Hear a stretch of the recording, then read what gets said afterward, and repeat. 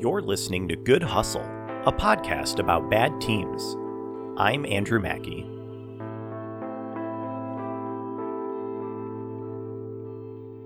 For the past week, the show has been featured on the Anchor app, and that's been great. While Good Hustle is available on 11 different platforms, the show is actually hosted by Anchor. So it's all because of them you're able to hear me talk for 30 minutes about medium stakes, Jamario Moon, Mike Maroth, and Mr. Met. Since they've given the show a featured spot, I want to say thank you to all the new listeners out there, and there are a lot of you. Misery loves company, and this show loves its misery. I also want to let you all know I've been hard at work researching the worst of the worst and have suboptimal content ready for your consumption every Monday through the end of the year. So please subscribe, give the show a 5-star review on iTunes, and stay tuned. It's gonna be bad. But now that I've said all that, let's get started, shall we? Shakespeare wrote, "Uneasy lies the head that wears a crown." And right now, and 5 times in the past 9 seasons, that crown has landed right on the head of the University of Alabama. A historic program that ranks 6th all-time in wins. A program that claims the most national championships among teams still playing top-tier college football. A program that 18 years ago found itself readying to ascend to the top of the polls once again. However, as any fan knows, the preseason is for dreaming, and things don't always go to plan. With 4 Saturdays left before the start of this college football season, there are many future episodes of Good Hustle out there, and the fans have no idea what's in store for them. So let's get ready to journey down south once again, to the city of Tuscaloosa, the state of Alabama, and the alma mater of Forrest Gump himself. This is episode 7 of Good Hustle, the 2000 University of Alabama Crimson Tide football team. Chapter 1, Dixie's Football Pride. Apologies to the University of Central Florida, but right now, the Alabama Crimson Tide are the defending national champions of college football. This isn't new for the university. They've claimed 17 national championships throughout their history, 12 of which can't really be disputed, with 5 won on the field since 2009. At Alabama, the expectations are championships. National titles are expected. Conference championships are a given. Beating your rival is mandatory. If a coach missed these goals consistently, he wouldn't be in Tuscaloosa very long. Alabama once fired a coach before he even had an opportunity to lead the team onto the field because he was seen at a dancing establishment with extra bar-like apparatuses supporting the ceiling that also included a $1,000 hotel charge by an unknown female to his room, all while at a charity golf event. The best part about my research during this week is finding all the exciting ways to keep the show G-rated for my listeners. But if getting fired for off-the-field behavior isn't a good enough indicator for you, just know football is serious business in Tuscaloosa. Bama has been in the football business since 1892, when law student William G. Little picked up the game while at prep school in New England. He soon taught it to other students, and within the year they had formed a team. Now today, people sometimes will joke about Alabama's out-of-conference schedule, but in 1892, it was seriously light.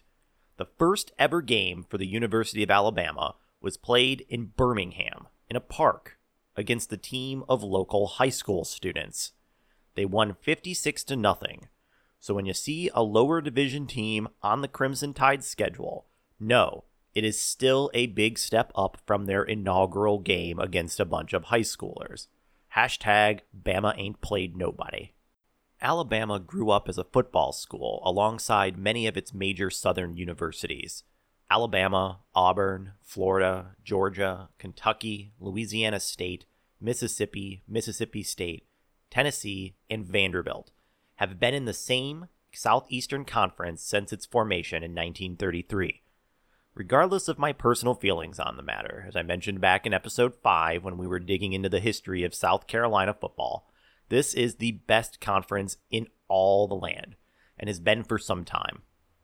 But if you head even farther back, you will find out that these same schools have been facing off for almost 125 years.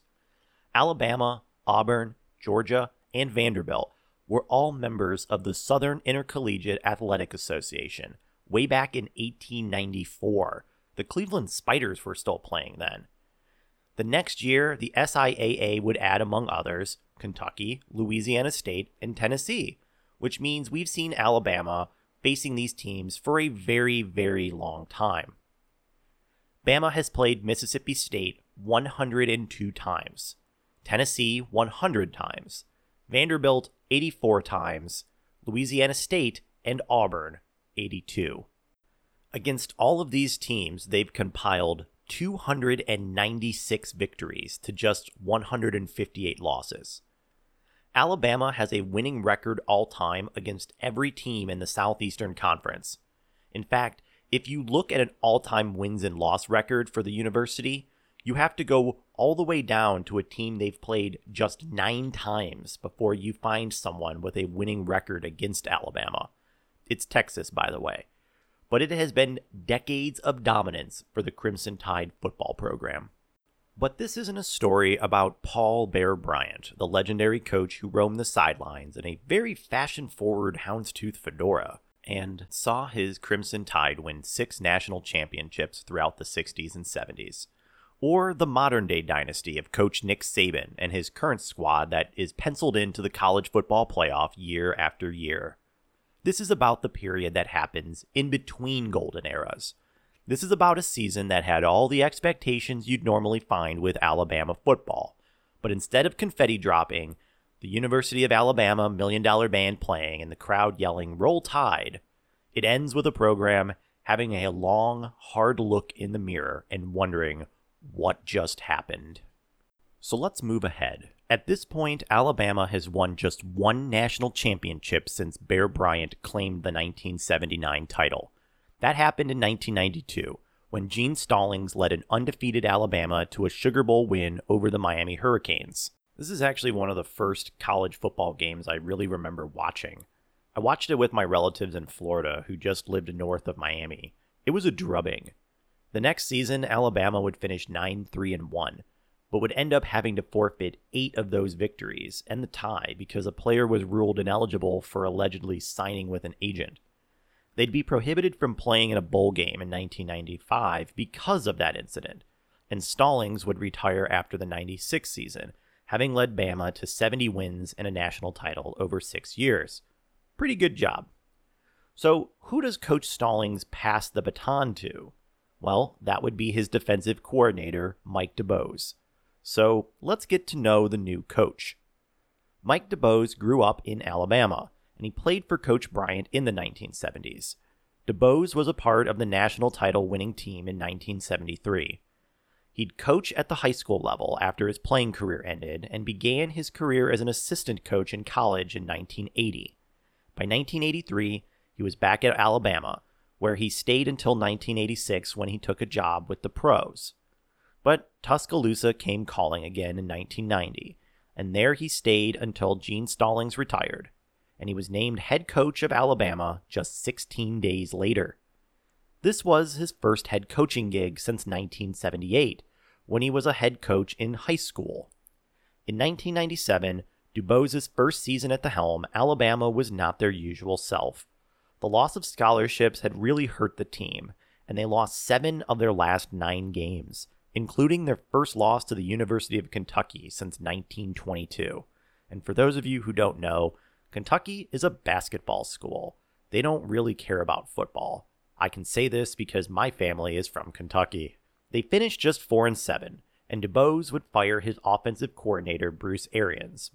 Don't worry about Bruce, though. He'd eventually become a successful NFL head coach, and he just recently retired, so enjoy it, Bruce.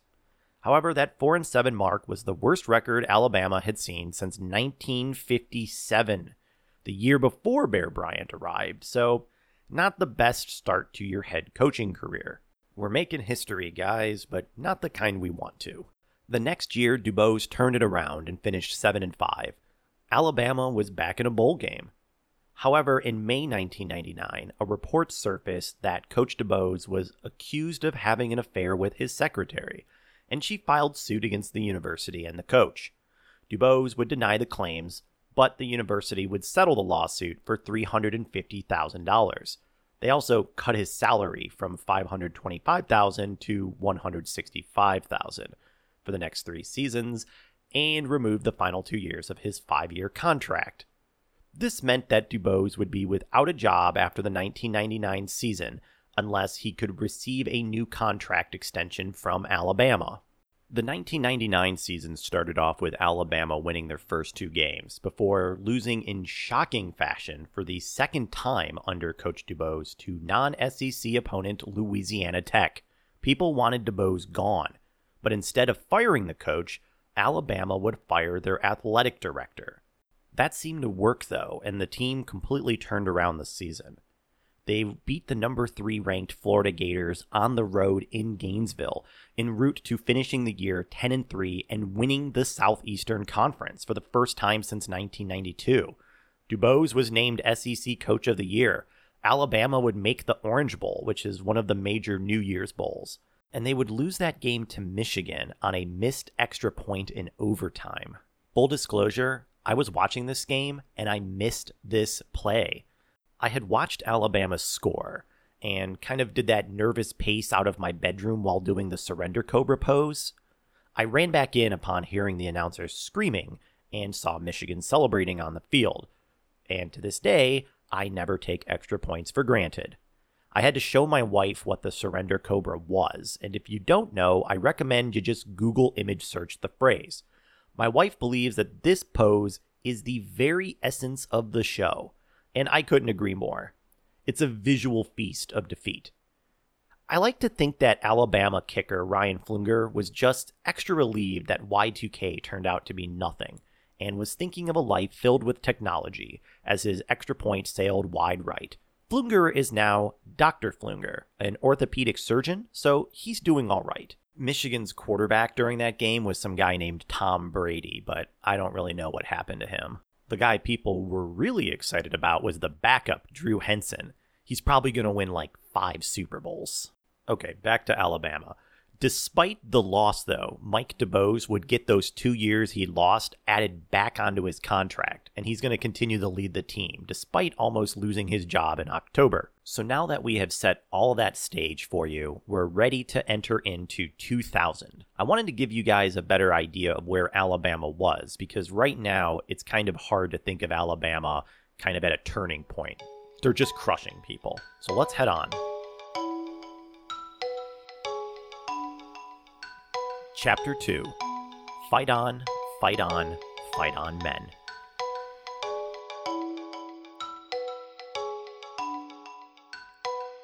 We've made it. We're back in the year 2000. The jeans are baggy, the tips are bleached. It's the new millennium.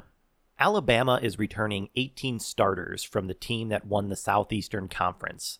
Expectations are sky high, and many are hoping to see Bama competing once again for a national title. 8 years has been too long. It's go time for the Tide. They were bringing back Freddie Millins at receiver.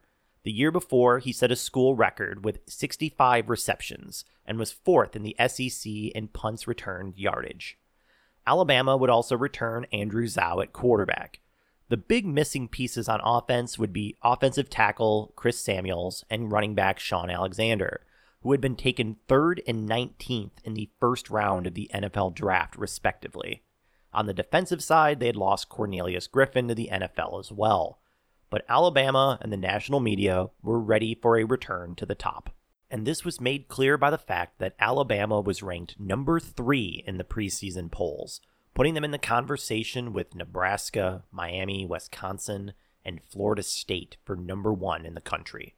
They opened Week 1 on September 2nd, 2000, with an out-of-conference game against Pac-10 opponent UCLA. That day, the Crimson Tide took the field at the historic Rose Bowl Stadium for the first time since 1946.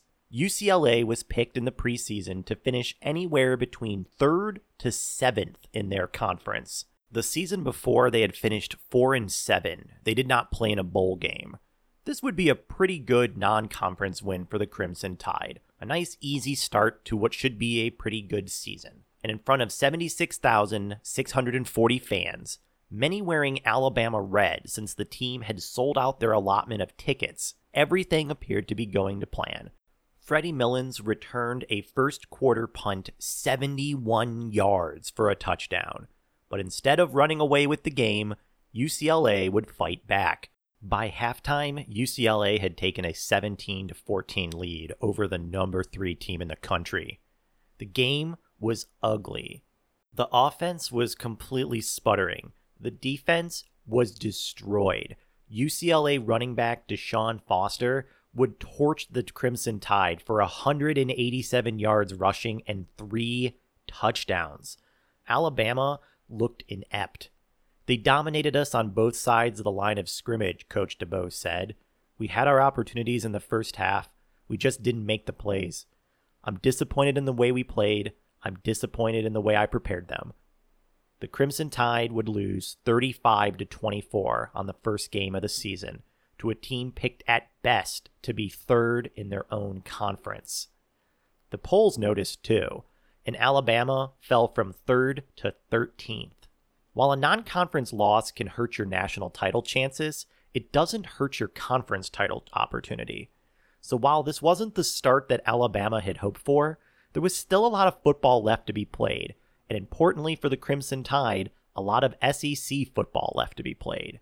And first on that list would be conference opponent Vanderbilt. So let's get into some exciting SEC action, shall we? Alabama would take a 10-7 halftime lead against the Commodores. Hardly the bounce-back performance the fans were looking for, and the game would stay close into the fourth, before Alabama would pull away with about 9 minutes to go and win the game 28-10.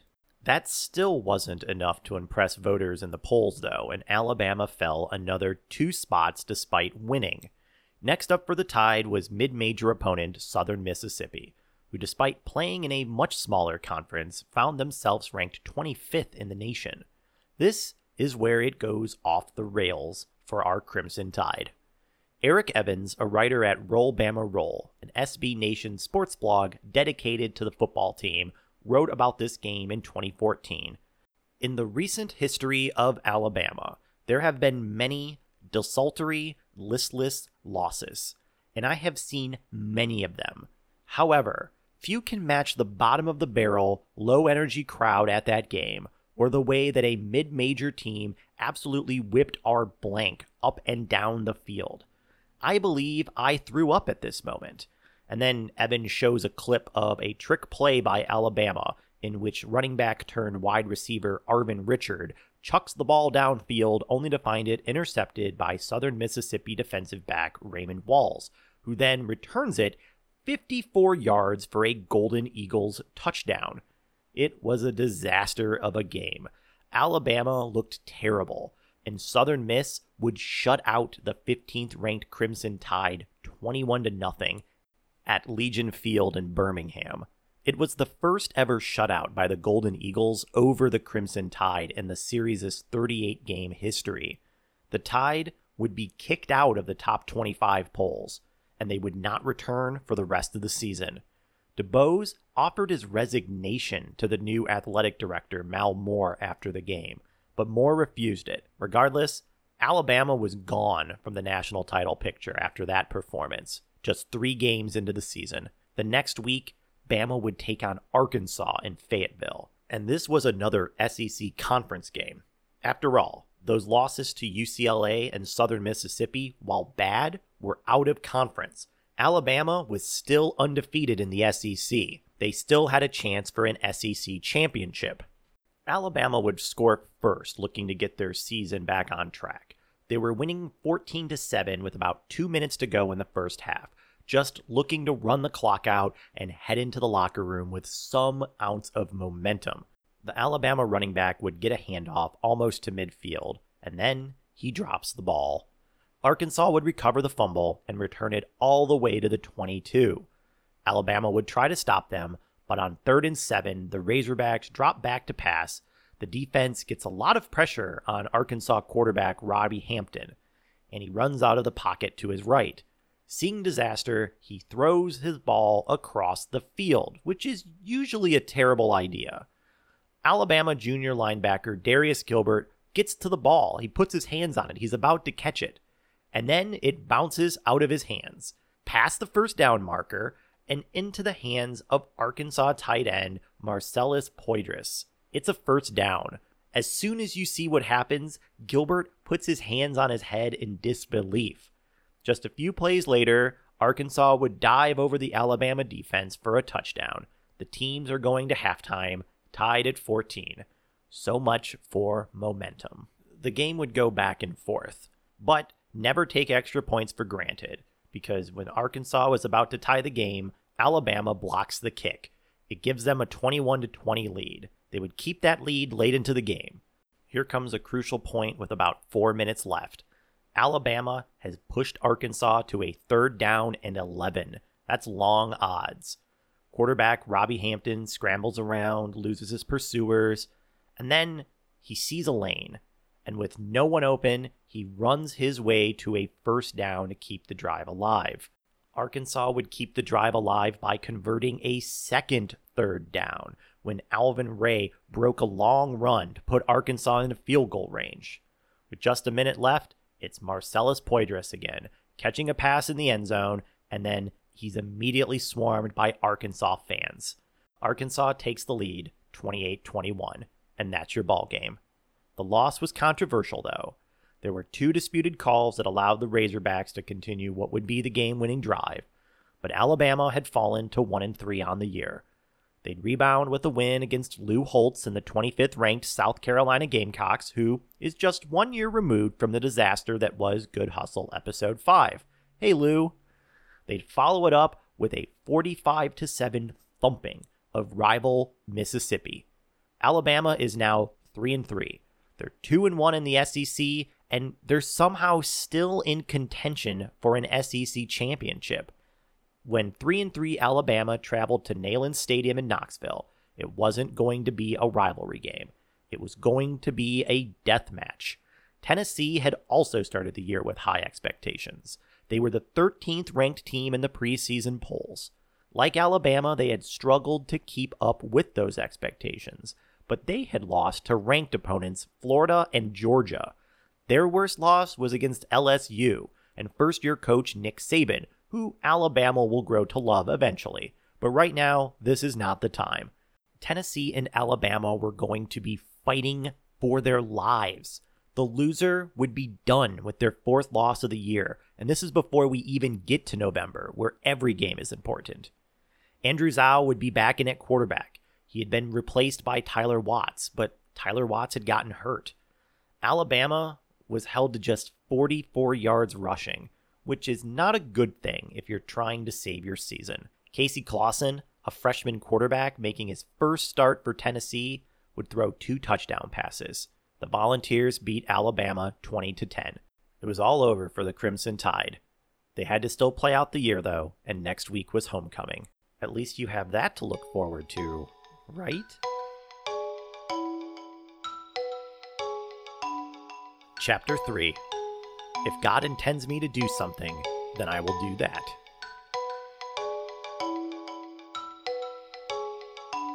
It was October 28th, and Alabama was playing their last out-of-conference opponent for the year, the University of Central Florida. The game was a bit of a letdown for the Tide. They were coming home after a heartbreaking loss to Tennessee. Their season appeared to be all but over. What else could go wrong? Well, this game could go wrong. It was a thriller for those who didn't care about which team won. Touchdowns would go back and forth. The teams would exchange momentum. Central Florida opened the game up with a quick 10-0 lead. Alabama would then respond with 24 unanswered points of their own, which was then responded again by Central Florida, scoring another 27, and then 14 more for Alabama. Back and forth. Back and forth.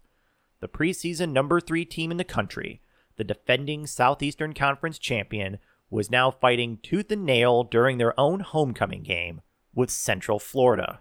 With 2 minutes 21 seconds remaining in the game, It was Alabama 38, Central Florida 37.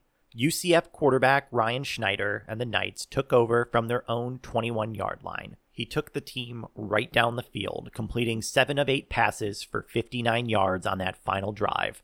It would set up a 37-yard field goal attempt by kicker Javier Berlegui from a wide hash mark on the field in Tuscaloosa. Coach Mike DuBose would try to ice the kicker. This is a ploy that coaches use to try and get into an opposing player's head before a critical play. He goes through his routine, he goes through his progression on the kick, he lines up. Right before the play, the coach will call a timeout, so he has to think about it some more. The teams reline up after the timeout. Berlegui's kick is up, and it just sneaks inside one of the uprights on the goalpost with only 3 seconds left. The Central Florida players rush onto the field and mob Berlegui. The game ends. Central Florida has upset Alabama in Tuscaloosa, 40-38. This game is known by Central Florida fans as simply the kick. DuBose said after the game he did not plan to resign. If God intends me to do something, then I will do that, DuBose said. Or I will look in the eyes of these young men and know I'm not doing the things I should be doing to help them become a better player, a better student, and a better person. And I believe we're doing that. Again, while embarrassing to the team, it was a non-conference loss. Alabama, believe it or not, could still play in the SEC championship game. All they had to do was win their last 3 games against Louisiana State, Mississippi State, and arch nemesis Auburn. But athletic director Mal Moore had seen enough. He would hold a news conference on November 1st announcing that DuBose was resigning. He finished coaching the rest of the season, only 4 years into his first collegiate head coaching job, just 1 year removed from being Coach of the Year in the SEC.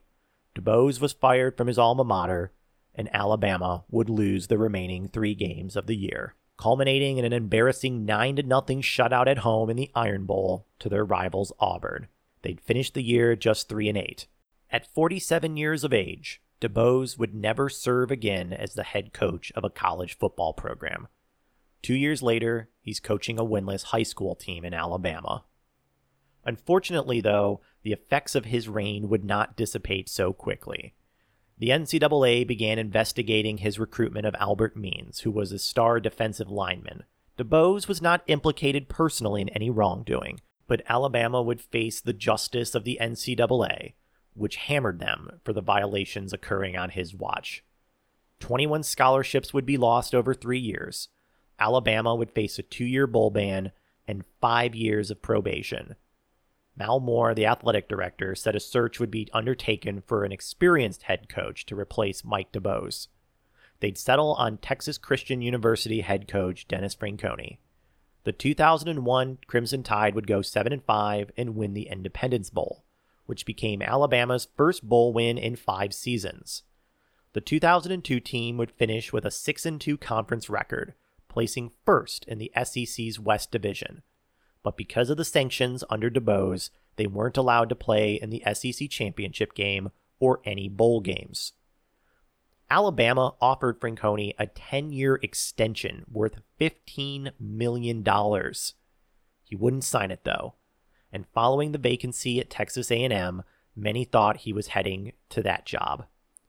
Franconi would publicly deny before the 2002 Iron Bowl game versus Auburn that he was going to take over the Aggies.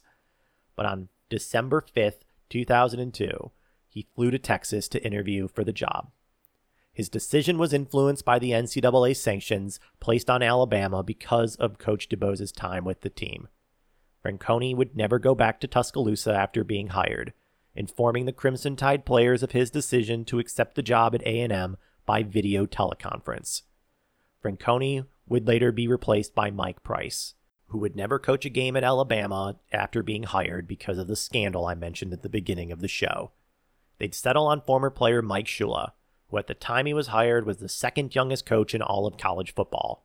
He signed a 6-year deal, but he'd only get 3.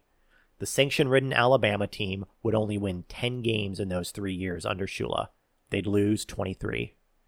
In 2007, the team would hire Miami Dolphins and former Louisiana State head coach Nick Saban. They'd finished 7-6 during his first season, and it was the last time that he would win single-digit games. As of this airing, Coach Saban has won 127 games and lost only 20 while in charge of Alabama, leading the team to 5 national championships, the most recent of which coming in 2017, despite claims from, ironically, an undefeated University of Central Florida team. Saban is now tied with Paul Bear Bryant, the legendary coach of Alabama, for most NCAA championships in the modern era. Alabama is currently the favorite to win the 2018 national title.